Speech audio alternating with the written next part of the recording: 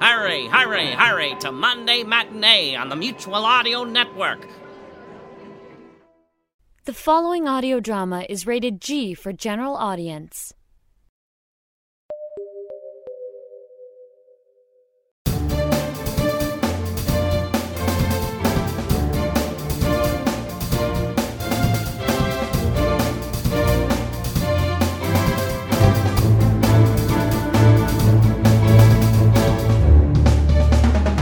Hi there, and welcome everyone to the Sonic Society, the world's largest showcase of modern audio drama. This is just a few days before Christmas, as we have a full 2 episodes of the series, Charlie Saves Christmas. And I'm here with the co-host who saves all my holidays, David Ault. Good morning, David. Are you planning to be at home for Christmas or out with the family? Oh, family's coming here for Christmas and even more family for New Year, so it should be a lot of fun. Oh, that's a fantastic. How was your early ward Christmas? Oh, it was brilliant. It's always great to have everybody there. We start off with early breakfast, although it was later this time, and we open all our presents, and we have a big full breakfast, and then we have a lot of chat and joking and music and song, and then we have a bit of a brunch, and then we play board games and go for walks, and then we come back and have a massive dinner. So it's a whole day affair. We had a great time. That sounds fantastic. And for all of it being early or indeed late, how are we doing for time? Oh, we're a little tight for the holiday shows as always. So because of that, it's time for Charlie Saves Christmas. And it all begins right here on the Sonic Society.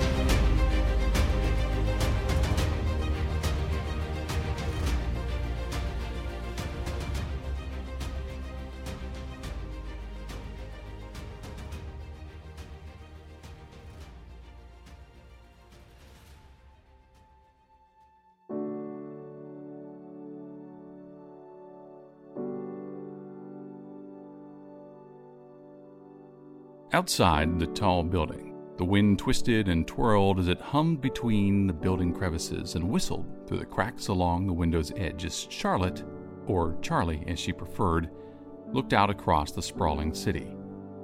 Bright lights streamed away as far as she could see, adding their dim hue to the chilly night scene spread before her. And as the night air brushed against the window, its pulsing caress made its own kind of music that lulled the young Charlie back into her bed and under the pile of covers that tried to keep her warm. And then, and again, and then, at the window, and again. Rubbing her weary eyes, she rolled toward the wall, willing the intrusive notes to go away.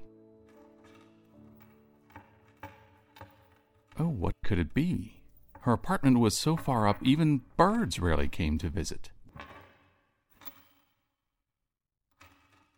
This time, she pushed the covers back and rolled herself upright in bed, swinging her legs over the side in one motion, letting her feet come to rest on the soft moss that grew thick at the foot of her bed. What? A small bird rested on her nightstand, pulling at the little necklace she had set there as she did every night. Oh, sorry there.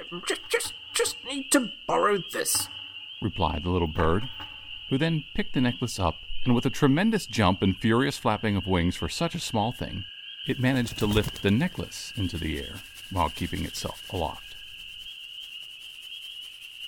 It seemed as though its eye twinkled at her as it dipped and flipped about under the weight of the necklace, as it flitted away through a forest of tall trees. Hey, stop! She cut herself off as her round eyes took in the sight before her and all around. Aunt Nani? Aunt Nani? Only the faint echo of her voice replied. Well, this is just a silly dream, she said with a firm nod, trying to convince herself before diving back beneath the covers piled on her bed. I just need to wake up. Just wake up. This voice was not her own, and for a moment she remained hidden beneath the pile of covers. Again, Just wake up. the voice repeated itself once and then again. Just wake up. Just wake up. Just wake up. You don't need to keep saying it. Over and over, the strange little voice repeated the phrase, saying it in different ways until Charlie threw the covers back in frustration.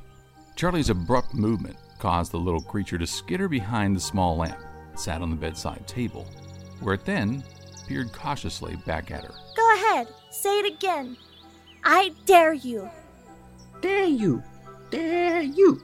Dare you. Dare you. Forgetting her unease, Charlie shuffled a little closer toward the nightstand while remaining on her bed. You're a funny little thing, aren't you? You're funny. You're funny. You're funny. The little creature replied from behind the lamp. With a sniff, Charlie decided to hop off the bed and onto the cool mossy ground. For just a moment, she wriggled her toes in the soft moss. But not very bright. Apparently. Very bright. Very bright. Very bright. The little creature responded, moving itself to keep the lamp between them, Well, I suppose you don't know where we are. said Charlie as she surveyed the thick forest surrounding them. What a silly dream I'm having. Why, the next thing you know, the trees will be talking too. Oh, the trees don't talk. Spoke another voice from directly behind her. It was so sudden in the silence that Charlie jumped a little as she spun around. In the act of doing so, she slipped on a smooth stone buried in the moss and abruptly fell down. Not very bright, apparently. Said the owner of the voice, which Charlie could now see clearly standing on its 4 legs behind her. The creature looked very much like a deer, but was lean with 2 long spiraling horns on the top of its head. Well then, go on and get up. Hopefully you're the last of the batch today, and I must say that I'm very glad you are not connected to this large thing. Saying this, the creature tapped the bed with a hooved leg. You are separate from this, aren't you? Charlie found herself at a loss for words, utterly shocked at the prospect of having a very real conversation with not 1, but 3 animals in this increasingly silly dream of hers. Well, it's much too large to move. If you have need of your shell, you'll just have to come back for it. We can't be sitting out here all night long after all. And with that, the creature walked gracefully around the bed, passing Charlie as it headed down what appeared to be a faint path of moss that stretched deep into the wood. You can't just leave me! Charlie was a bit surprised by the emotion in her voice. All of this just seemed too real for a silly old dream. If you follow me, I won't be leaving you at all. If you decided to just sit there, well, I suppose you'll be on your own, replied the creature as it continued its slow plodding along the path into the forest without looking back. Why are you all so mean? Muttered Charlie. But having no other choice, she picked herself off the ground, straightened the nightgown she had been wearing, and followed barefooted along the mossy trail. Just behind her followed a small little brown creature that looked very much like a chipmunk. As she turned her gaze to it, the creature looked up and offered, Very bright. in reply, before skittering into a clump of ferns along the path, where telltale rustling hinted at its whereabouts.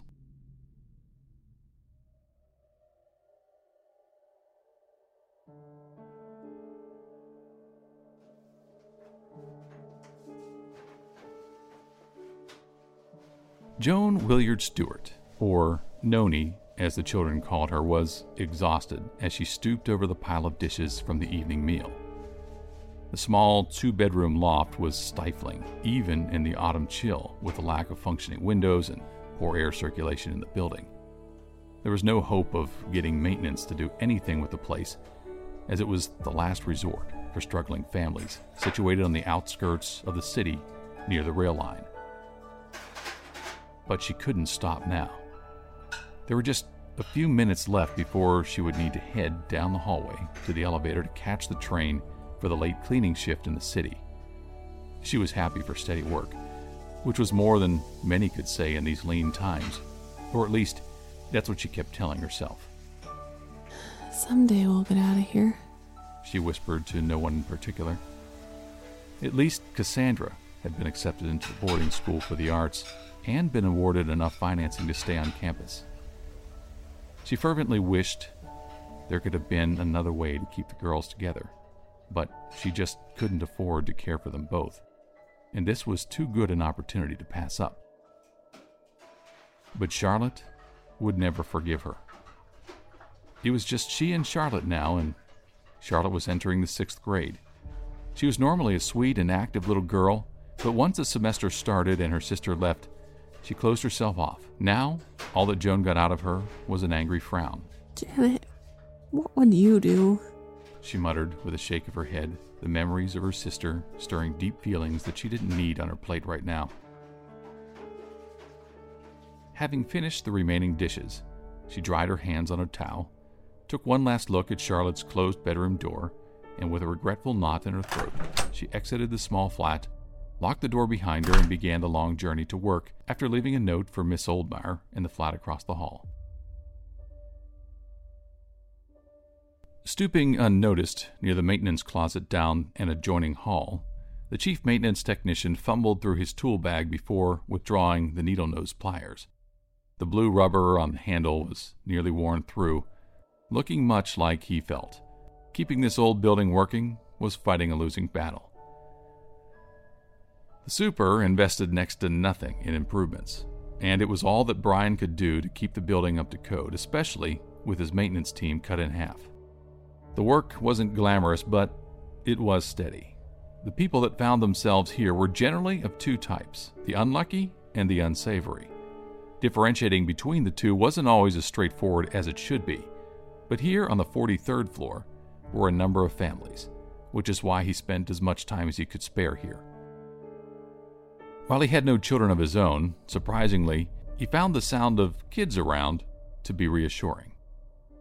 With a final twist, he finished his work and offered a brief prayer that this patchwork would hold for a few more weeks. Then he lifted his tool bag, closed and locked the door, and made his way to the set of elevators just as they were closing. Joan going back to work, I'll bet. He mused aloud before clicking the down button on the console. That one was just unlucky.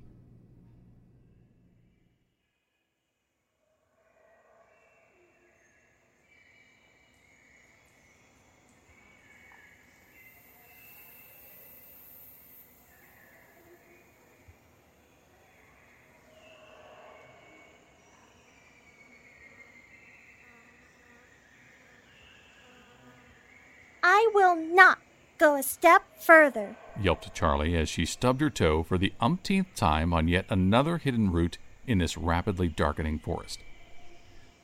Great trees rose steeply on every side, creating a lofty canopy that entirely closed off what should have been the night sky.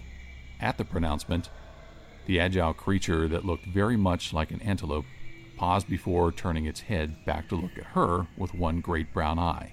You are free to do as you wish, but I would caution you that soft skins like you do not fare well in these woods at night. So you say, but I don't see anyone besides you and me, and... Charlie paused, noticing that the little bird that had stolen her necklace was settled on the top of a large and looping root and engaging in something of a tug-of-war with a small chipmunk. Hey there, give that back before you break it. Hey there. Hey there. Chittered the chipmunk as it tugged away at the silvery necklace. With its beak firmly clamped onto the other end of the necklace, the little yellow bird nevertheless managed to reply. I found it first. Well, neither of you can have it, insisted Charlie as she quickly stepped up to the pair and snagged the locket that was dangling about in the center of their tug-of-war. For a moment, both little creatures held on tightly, but apparently saw the danger of doing so and let her retrieve her necklace, which Charlie immediately shoved into the pocket of her nightgown. Now look what you've done, Miffed. Very bright, very bright. Yes, well, I hope you're happy. After a long stare, the larger creature turned its head back around and continued, plodding its way through the forest without another word. I'm not going anywhere, pouted Charlie as she sat herself down in the middle of the path, arms and legs crossed.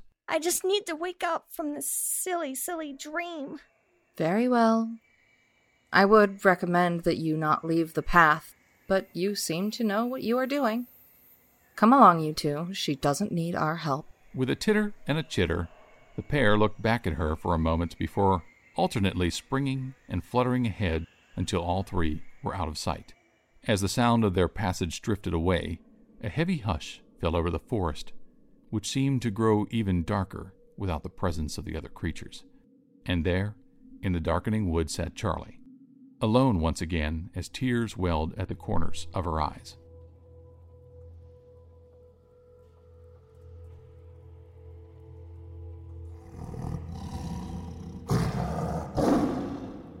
Another human child has arrived. Shall I collect this one as well? After a moment, the huge form of a white tiger padded soundlessly into the open space, framed by 8 massive stones. Each stone bore its own crudely shaped mark etched eons ago onto their inner facings. Perched atop a great stone slab that lay at the center of the enclosure, a giant blue heron continued its work, making small, precise markings on a thin slab of slate with a large pointed crystal that was affixed to a toe on one taloned foot. Oh? A few moments passed with only the sound of the crystal against stone. Then, the heron settled the crystal taloned foot down before taking the slate into the other foot and offering it one-legged toward the massive tiger that sat framed in a single beam of moonlight. Take this to the wolf pack. Again, the precise voice of the heron pierced the stillness of the space and echoed slightly from the great stones. I am no errand runner. You are what I say you are. And suddenly, with a crack of thunder, the whole of the space dimmed menacingly. Head bowed, the great cat took the slate gently into its teeth before turning, and with a low growl, it paced away into the darkness. Everything is in motion. Now, we must be very, very precise. With this, the great heron swiveled back to the center, lifting another slate from the stack that sat on the stone slab, and once again picked up the crystal and began making short, precise strokes.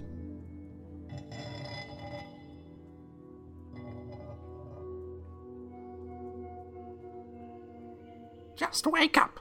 Just wake up. Just wake up. Miffed, the little chipmunk-like creature, was now hopping frantically from root to root in front of the slowly plodding antelope. I told you already that I will not put up with another spoiled, self-absorbed human child. Very bright. Very bright. Very bright. And why is it that you've suddenly taken an interest in human speak? But the larger creature drew to a pause, turning around in the middle of the path. If you insist, take your brother back with you and try to bring her along. I must go ahead, so do not be long. Meet me at the Great Stump before high time, no matter what. Just wake up. Just wake up. The smaller creature replied happily before bounding up the side of one of the trees and leaping at the small yellow finch. Hey, you careful. You nearly ruffled my feathers, Miffed. Yelped the finch as it dashed up into the air just in time. Just wake up. Just wake up. Miffed responded as it bounded down the tree and back along the mossy trail. Oh, Miffed, what are you getting us into now? Twittered the bird before flitting off after the other. Before long, the pair found their way back along the trail to the spot where they had left the young human girl, but to their dismay, she was nowhere to be seen. Quickly sniffing about the impression she had left on the ground, the small chipmunk bounced this way and that before leaping off the trail, presumably following a set of tracks it had found. Miffed, don't you go far. You know this is a dangerous part of the wood. Miffed, I say, come back here before you get yourself into serious trouble. But the small creature had already bounded well out of sight. Oh, bother. And she took the key with her, too. Adeline will not be pleased. Not pleased one bit, he noted while dipping and diving in the direction his young companion had just gone.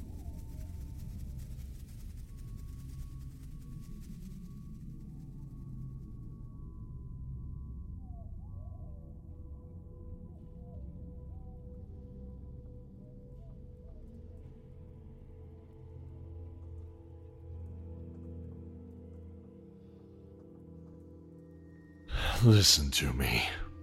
State is voting to cut back housing benefits again. We can't wait for that. This isn't a charity we're running, it's a business. Inform the residents. They pay or they leave. It's that simple. The deep voice rolled from across the heavy wooden desk in tones of near boredom. Sitting tall on the small wooden chair in front of the desk in his tidy but dated suit, Jonathan January, or Jinx as he was called, busied his hands with the closed briefcase in his lap. He hated this part of the job. Lately, it seemed like rent was increasing at a highly unusual pace, and he was aware of no government action as a likely cause. But arguing with Mr. Kettle was an ill-informed notion. The man was not only large and prone to violence, but he owned everything in the eastern flats of the city, including the police. Yes, sir. Will that be all, sir? Where are my manners, Jinx? How are the kids these days? Sorry, in school by now, aren't they? Well, actually... Of course they are. And you're a busy fellow. Oh, I saw your wife the other day out shopping. Must be doing well over at the agency, huh, Jinx? Jinx shuddered inside. Nothing escaped Kettle's notice, and the sheer amount of detailed intelligence he held on the people within the flats was shocking, if not amazing. Jinx often wondered how Kettle did it, but knew precisely why he did it. For the why was one of Kettle's favorite phrases, which large man was even now repeating. A man needs to keep all the details in front of him if he's to accomplish anything. Isn't that right, Jinx? Yes. With a laugh, the large man threw his feet onto the desk and sat back, lifting a folder stuffed with papers from the top of the desk and beginning to paw through them. Jinx knew that this was the end of the meeting, so he stood quietly, clutching his briefcase, and headed out the door. Just as he was about to exit the room, Mr. Kettle's voice rose from behind the folder of papers. You should take care that your wife doesn't spend too much. You never know when hard times will come. Jinx hastened his steps out of the first-floor office space into the lobby of Building 14, just in time to see the familiar shape of one of the newer residents. Miss Willard Stewart, he thought with satisfaction as she made her way out into the night. Yes, perhaps details were useful after all.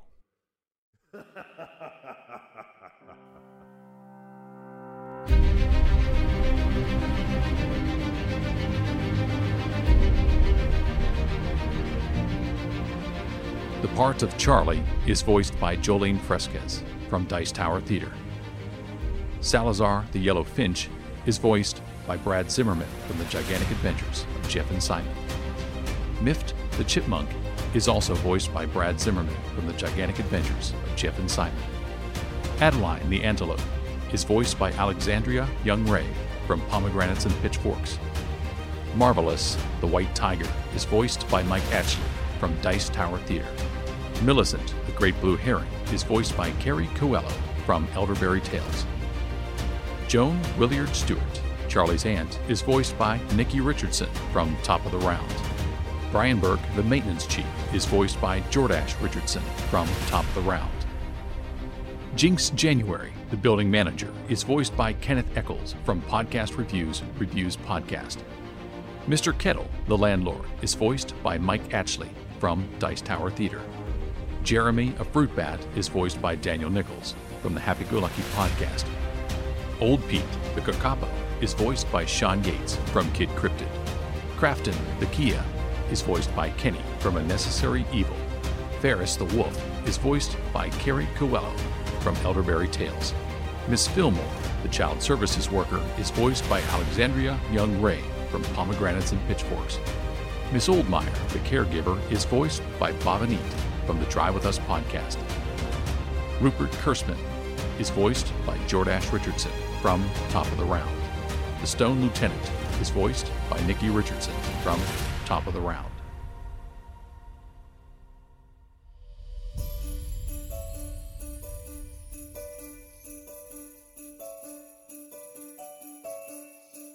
Charlie Saves Christmas is an original story written, produced, and narrated by Daniel Nichols from the Happy Go Lucky podcast and is made possible by our patrons and the support of our listening audience and the tremendous voice talent of our many podcasting creators and friends. Please join us in applauding the tremendous talent of these wonderful friends and creators, and be sure to discover a whole new range of fantastic content as you explore each of their podcasts and creative endeavors. Thank you for listening and subscribing. For more information about this story and other productions of the Happy Go Lucky podcast, visit us online at happygolucky.com. Lucky is spelled L-U-K-K-Y. From all of us at the Happy Go Lucky podcast, we wish you a very Merry Christmas and a wonderful holiday season.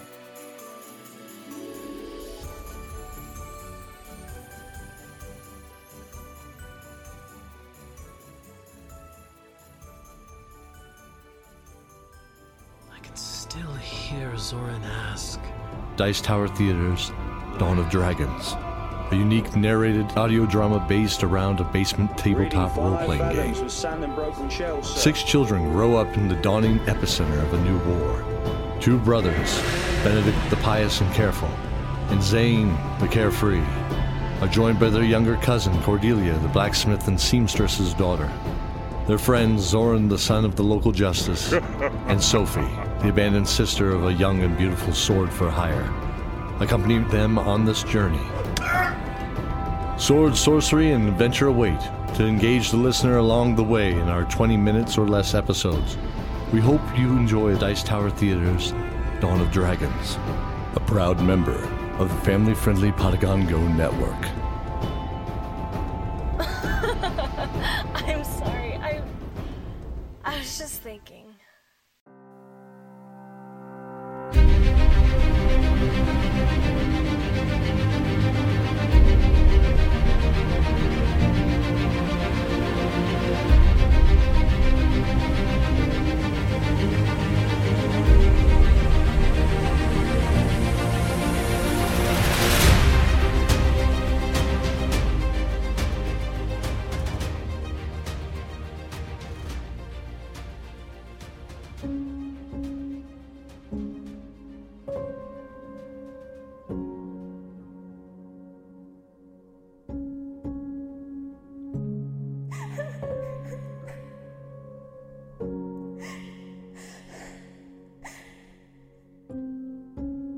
The strange glowing light pulsed just beyond the moss-covered trail, as if waiting for young Charlie to take notice. After a few moments, curiosity pushed the tears away, and with a final wipe of her nightgown sleeve, Charlie pushed herself up from the ground, facing the pulsing light. More funny little things in this silly dream of mine. So, what are you then? Do you talk? Charlie paused a moment, waiting for the light to do something, and when it did nothing, she took a step toward it. The feel of the cool, muddy ground was very different from the soft moss. As the tip of her nightgown brushed the mud from just off of the trail, it stained along the hem, at which she frowned. Aunt Nani will not like me getting this dirty. Not at all. In so saying, she hiked the nightgown up and made small knots on each end at the hem to shorten the length a bit. There, that should do, she commented, to no one in particular as she surveyed her work. Yet, as her eyes drifted back up to the light, she noted that it had moved just a bit further away from her. So, are you tricking me or helping me? Charlie asked, but the pulsing light gave no response. With a huff, Charlie took another step off of the trail and then another, slowly sinking into the soft, muddy ground. It felt cool and squishy between her toes, but seemed firm enough that only her feet were covered. Then, without a second moment of hesitation, she set off after the pulsing light, which continued to keep an even pace between them while shifting its direction slightly every once in a while to direct their course through the gnarled roots of the dense forest. After a bit, Charlie grew bored of the quiet and tried to strike up a conversation with the glowing light. You know, I have an older sister. Yes, her name is Cassie. She's an artist. Did you know that she just went away to a fancy art school? Nani says it's the best thing for her, and that all of us have to grow up now. Nothing but the sound of soft footfalls in the mud and Charlie's voice could be heard as she and the orb of light continued to make their way deeper into the wood. My name is Charlie. Do you have a name? Well, actually it's Charlotte, but everybody calls me Charlie. You can call me Charlie too, I suppose. For a moment, Charlie paused in her monologue. Well, I have to call you something. How about Lux? She smiled at her own cleverness, Lux being the Latin word for light, which she had learned from her sister just before Cassie had gone away to boarding school. For a moment, she idly fingered the small necklace in her pocket and the small star-shaped locket in the center that held the tiniest photo of her sister.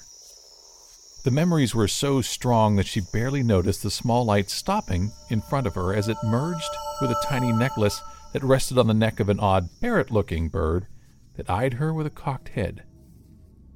Oh! She exclaimed as she too came to a stop in the slurping mud. Well, what have we here? I wondered how this thing would work. I send it out and it brings me back you. Charlie was only slightly less startled that this creature could also talk, but could think of very little to say and so merely blurted out, I'm Charlie. Who are you and why are you in my dream? The large Kia straightened its head slowly and fluffed its wings as it settled into a more comfortable position on the low-hanging branch. Why, hello, Charlie. My name is Crafton, and yes, this is a very silly dream, isn't it? Perhaps you should just go back to sleep and wake up at home in your warm bed. The bird's eyes were so mesmerizing that Charlie found her head feeling very light, and in spite of herself, she yawned and rubbed her eyes. I'm just in a dream. Yes. I should have just stayed in my bed. Charlie replied in mid-yawn. There, little girl. Just settle down on the ground. Really? You are just in your bed at home. Go back to sleep. Before you know it, everything will be back the way it was. The bird's voice drifted off in her mind as Charlie settled herself on the muddy floor of the forest, soaking her nightgown with the dark coloring of the odd forest earth as she did. In a few moments, the little girl was sound asleep on the forest floor, and so Crafton released his use of the pendant that hung around his neck. After a moment, he hopped down from the branch and walked his way stiffly over to the girl, nudging her with his strong beak before nosing into her pocket and withdrawing the small necklace she had been hiding there. With a deft flip of his head, he wrapped her necklace around his own neck, and with a great lunge, flapped himself back up to his previous perch. Like taking candy from a baby, he cackled. Well, go on and bring her, he called out to the dark wood. I certainly can't lug something that large about. Why the old hag wants a silly little girl is beyond me. A lot of useless whimpering and simpering. As the large, predatory bird continued its monologue, 4 dark shapes moved silently out of the darkness toward the sleeping form of Charlie. Their hardened shells glistened in the faint moonlight as 2 aligned themselves on either side of the girl, tilting their shells to the earth and shoveling her onto their backs. And then, stepping in unison with the girl atop, the giant tortoises moved the sleeping Charlie yet deeper into the wood. With that, the large alpine parrot lifted itself off of the branch and flew off expertly between the large branches of the forest, and all grew quiet once again.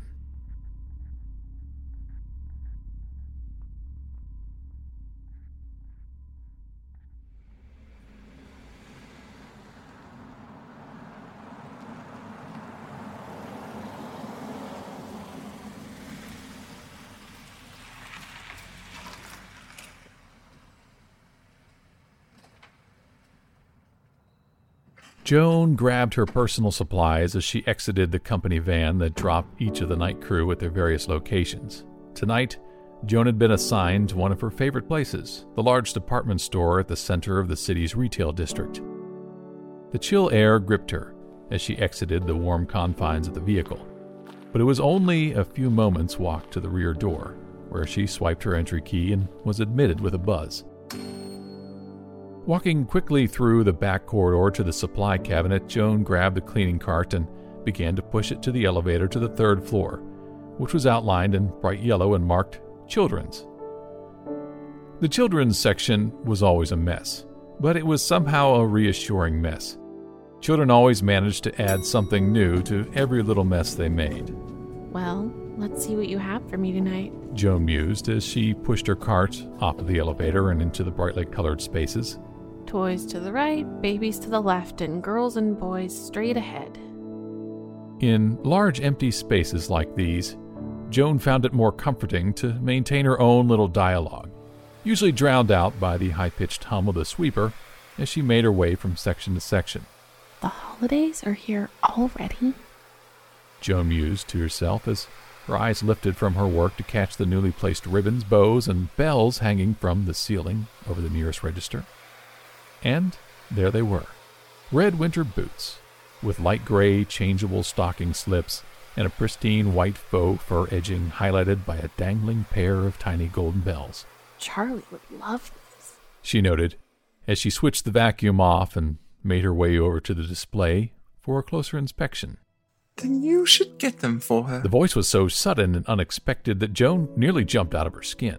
But with great control, she managed to contain her shock and turned slowly to the voice without hinting at her surprise. Oh, I'm sorry, continued the voice, which Joan could now see belonged to an elderly man with a scruffy gray beard and a twinkle in his eyes. Didn't mean to frighten you like that. I'm just finishing the displays up. Shopping season is upon us now. He smiled broadly at her as he bent to pick up a sack full of ornaments and supplies. Oh, I didn't expect anyone to be around this late. Those boots just caught my eye is all. She shrugged as she began to wind the long cord. Well, they're right cheerful, they are. You should get them for Charlie, was it? If you like them, of course. No. Those are out of our price range, I'm sure. Perhaps after the season, there'll be a size left, she commented, lifting the vacuum back onto the cleaning cart. Well, all finished here for now. It was very nice to meet you, and it's a very pretty display you've made, continued Joan as she turned to move away. Well, you have a good evening, ma'am. I'll be around the next week or so. Wouldn't want to surprise you twice. The name's Rupert, by the way. Kurtzman. Have a good night, and really, one meaningful gift is worth more than a sack full without, shrugged the old man as he hefted his sack and moved off toward the toy section. I suppose it is, she replied without offering her own name in return. In a moment, she gathered her supplies into the cart and returned to the elevator. One more floor, and her work for the evening would be done. Still, the image of the boots remained.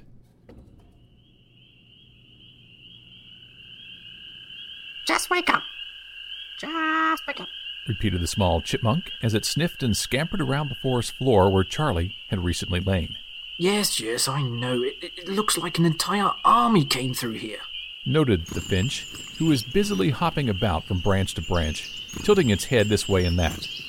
And these marks, a very large bird made these, no mistake, it twittered as it hopped across the branch where the Kia had perched itself. I'm afraid this is very bad news indeed. Very bright, replied Mift from the ground before jumping toward the obviously trampled path that led deeper into the wood. Mift, we need help. Better to return to Adeline, I say. But of course, you won't listen, will you? Very bright, replied the voice, each further away than the last. You don't have any idea what you're saying, do you? I thought not, twittered the finch as it took flight and dipped and dove after its friend. The pair continued their hunt, following the trail for quite some time until they heard noises ahead, in which both drew up quietly on a low-hanging limb, looking cautiously at one another and straining to see through the thick undergrowth in the dark forest shadows. You found her so soon. You are resourceful, aren't you? A great blue heron stood solemnly in the center of a small clearing that lay just outside a circle of towering stones. A plume of gray-blue feathers arched up and away from its head, regal neck curved just slightly, and sharp orange beak swishing back and forth as it spoke. You have what you want. Now, the star. Where can I find it? The speaker could not be seen from their hidden vantage point, but this could only be the large bird that ensnared the young human child. Tisk, tisk. Straight to business, you Outworlders always are. My guide will take you and your friend there, never fear. But first, perhaps you would consider one more favor for me. I have done what you've asked. I've had enough of your petty little quests. Show me this guide of yours and get some other underling to handle your dirty work. Very well, but you realize you are merely doing the bidding of someone else. I was going to offer you something that you yourself could use. The heron turned and began its stiff-legged walk back toward the opening of the stone circle. Let's not call me unreasonable.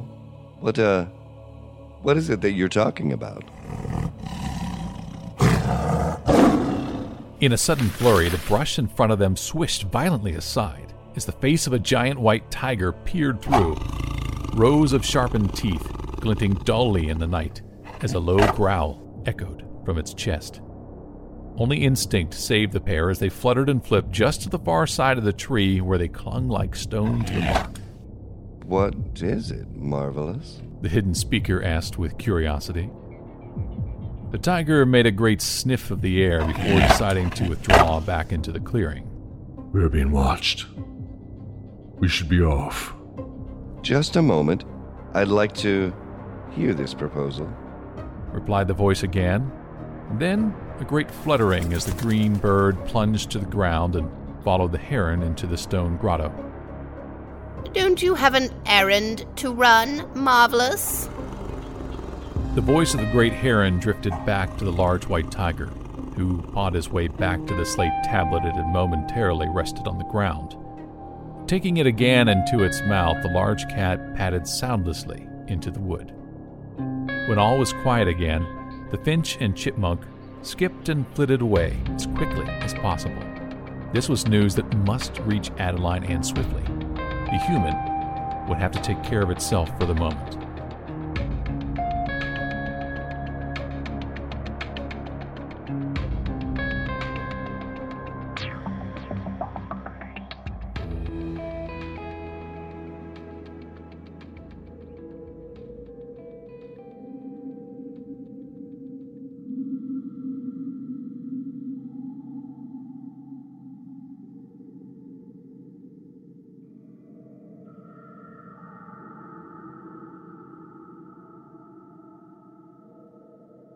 Charlie awoke in darkness. Her once pretty nightgown, now sticky and wet. She was cold, and the ground was hard. Her hands were bound, and her eyes and mouth were covered with something that smelled old and musty. It was a nightmare. It was awful. And no matter what she did, she could not make it go away. After a moment of thrashing about, however, the constraints seemed to loosen. They felt pulpy like vines around her hands, and with some more careful movement she managed to get her hands free, allowing her to remove the damp and stinky cloth from her face. She sat up in total darkness, feeling smooth, wet rock beneath her, and not very far from her seated head. Carefully she tried to stand, but found the ceiling was much too low for that. Hello? Hello? Hello? Her voice echoed against the hard rock. She had never been in a cave before, but had seen a video about a cave rescue in class. This must be what that felt like. Involuntarily she shuddered, but she knew that she needed to do something.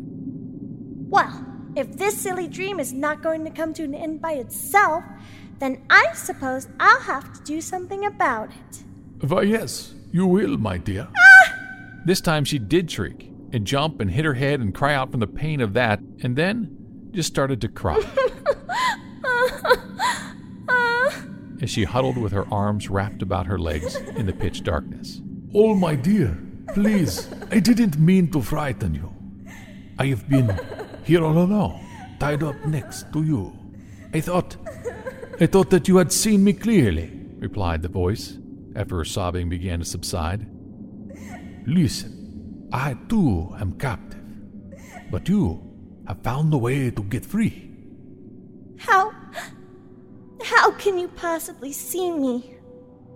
Queried Charlie as she bravely choked in the remainder of her sobs. It's too dark in here. Oh, yes. Very silly of me, of course. I cannot see anything, my dear, for I am blind, replied the creature from somewhere to her left. Well, that doesn't make any sense. If you are blind and it's completely dark, then how could you possibly see me? Well, my dear, you're not the quietest of creatures. You make a lot of noise. And, well, noise helps me to see, responded the creature, who now made a few shuffling movements of its own. It suddenly dawned on Charlie that there was only one creature she had learned about that could use sound to see. You're a bat! She shrieked as she shuffled herself away from the sound of the creature's voice. With a sigh, the creature seemed to slump, its voice now holding a hint of sadness. Yes. Everyone is frightened of the bat. I do not know why. It would never hurt you. Unless, of course, you're a juicy piece of fruit. But I can tell that you're not. So no. But listen. We can help each other, no? I can see. And you can help to set me free. If you do that, I can lead you out of this cave before the others they return. Struggling to control her breathing, young Charlie took several large breaths before responding. Then she remembered something from her science class about bats. But I thought that bats were not blind, that they could see very well? Well, that is, unfortunately, a very sad story. I would be glad to tell you someday, but perhaps we could get out of this place first? The creature responded encouragingly. Okay. If you are tied up like you say, I suppose that you can't be one of the bad ones. This she said while slowly making her way back toward the voice.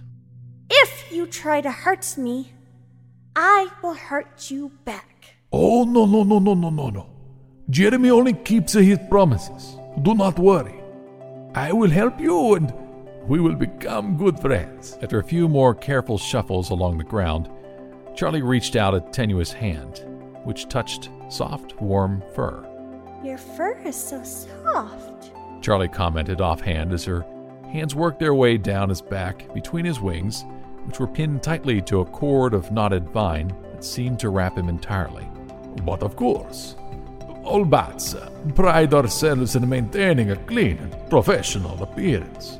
Just because we work the night shift does not mean that we must be stinky and dirty. Oh, I'm sorry. I guess I don't know very much about bats at all, noted Charlie as she began to tug at the vines until she found one that was not as tight as the others. No, you do not. But it is okay. We bats are used to these things. People often make judgments about others that look or sound or act differently than they do. Yes, you are right. Cassie used to say the same thing to me all the time. For a moment, they sat in silence as Charlie continued to work to free Jeremy from the tangle of vines. And after a few moments, the bonds became loose and slid to the ground. Yes. That feels so good. Now, if only I had a juicy orange, this would be a perfect day. In spite of herself, Charlie laughed, something she had not done since arriving here. Okay, now, how do we get out of here? Aha! Now, Jeremy will save you, just like you saved Jeremy. Come, we must go deeper into the cave in order to avoid the entrance you came in. That way, will only result in our capture once again. With that, the pair began a slow and careful crawl deeper into the cave, with Jeremy offering soft warnings or advice about the terrain ahead from time to time.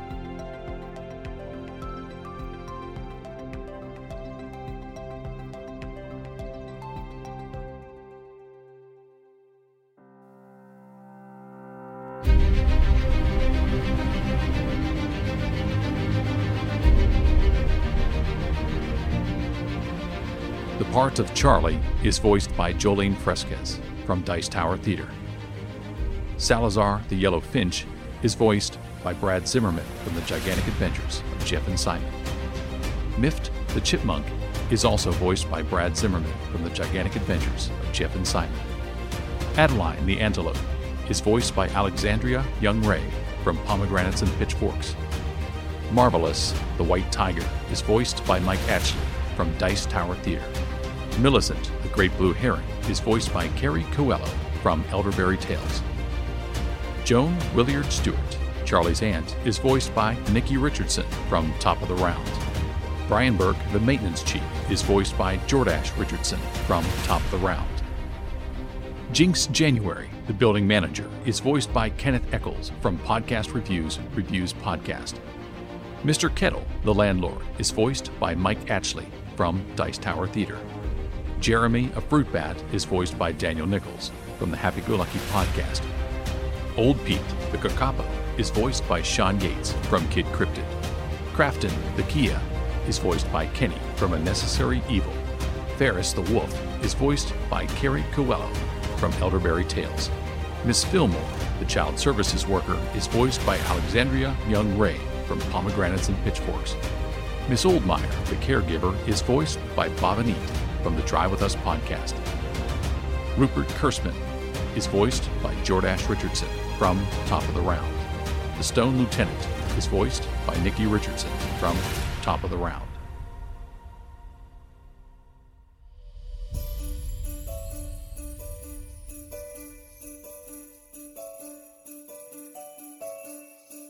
Charlie Saves Christmas is an original story written, produced, and narrated by Daniel Nichols from the Happy Go Lucky podcast and is made possible by our patrons and the support of our listening audience and the tremendous voice talent of our many podcasting creators and friends. Please join us in applauding the tremendous talent of these wonderful friends and creators, and be sure to discover a whole new range of fantastic content as you explore each of their podcasts and creative endeavors. Thank you for listening and subscribing. For more information about this story and other productions of the Happy Go Lucky podcast, visit us online at happygolucky.com. Lucky is spelled L-U-K-K-Y. From all of us at the Happy Go Lucky podcast, we wish you a very Merry Christmas and a wonderful holiday season.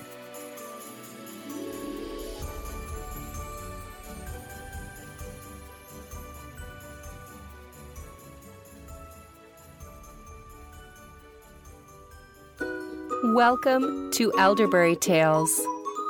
Grab your favorite pillow and a curious heart. It's time for a story.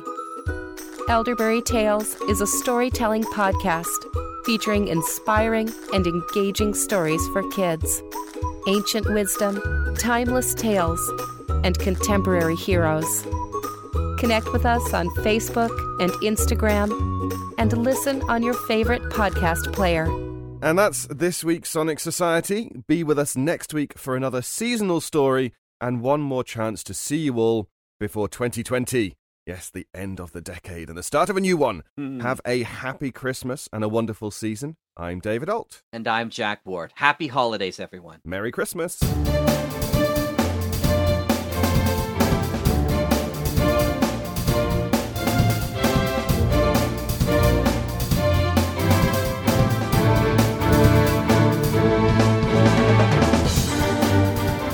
The Sonic Society is written and produced weekly by Jack J. Ward and David Alt, with original music by Sharon B. at sharonb.com. All features, interviews, and audio drama shorts are owned completely by their originators and provided to the Sonic Society by Creative Commons licensing. The Society itself originates from Halifax, Nova Scotia, Canada. Thanks for listening.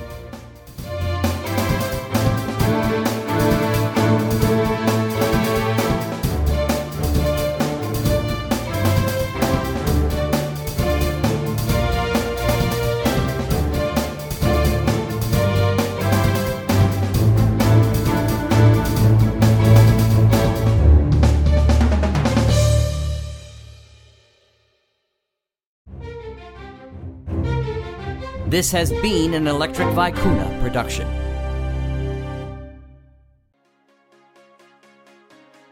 If you produce audio dramas, it obviously isn't to become rich and famous. You love the medium, and you want to share your passion for theater of the mind. The Mutual Audio Drama Network is looking for you. Mutual presents audio dramas every day of the week, each with its own genre. Mystery, sci-fi, comedy, horror, all reaches of the imagination. It doesn't matter if you produced your shows years ago or are still cranking them out. Share them on the world's largest collection of modern audio drama and audio fiction. Give a listen at mutualaudionetwork.com. And if you'd like to be a part of the excitement, with free access to all sorts of voices, sound effects, music, and more, just drop a line to mutualaudio@gmail.com. The Mutual Audio Drama Network. Why not join us today?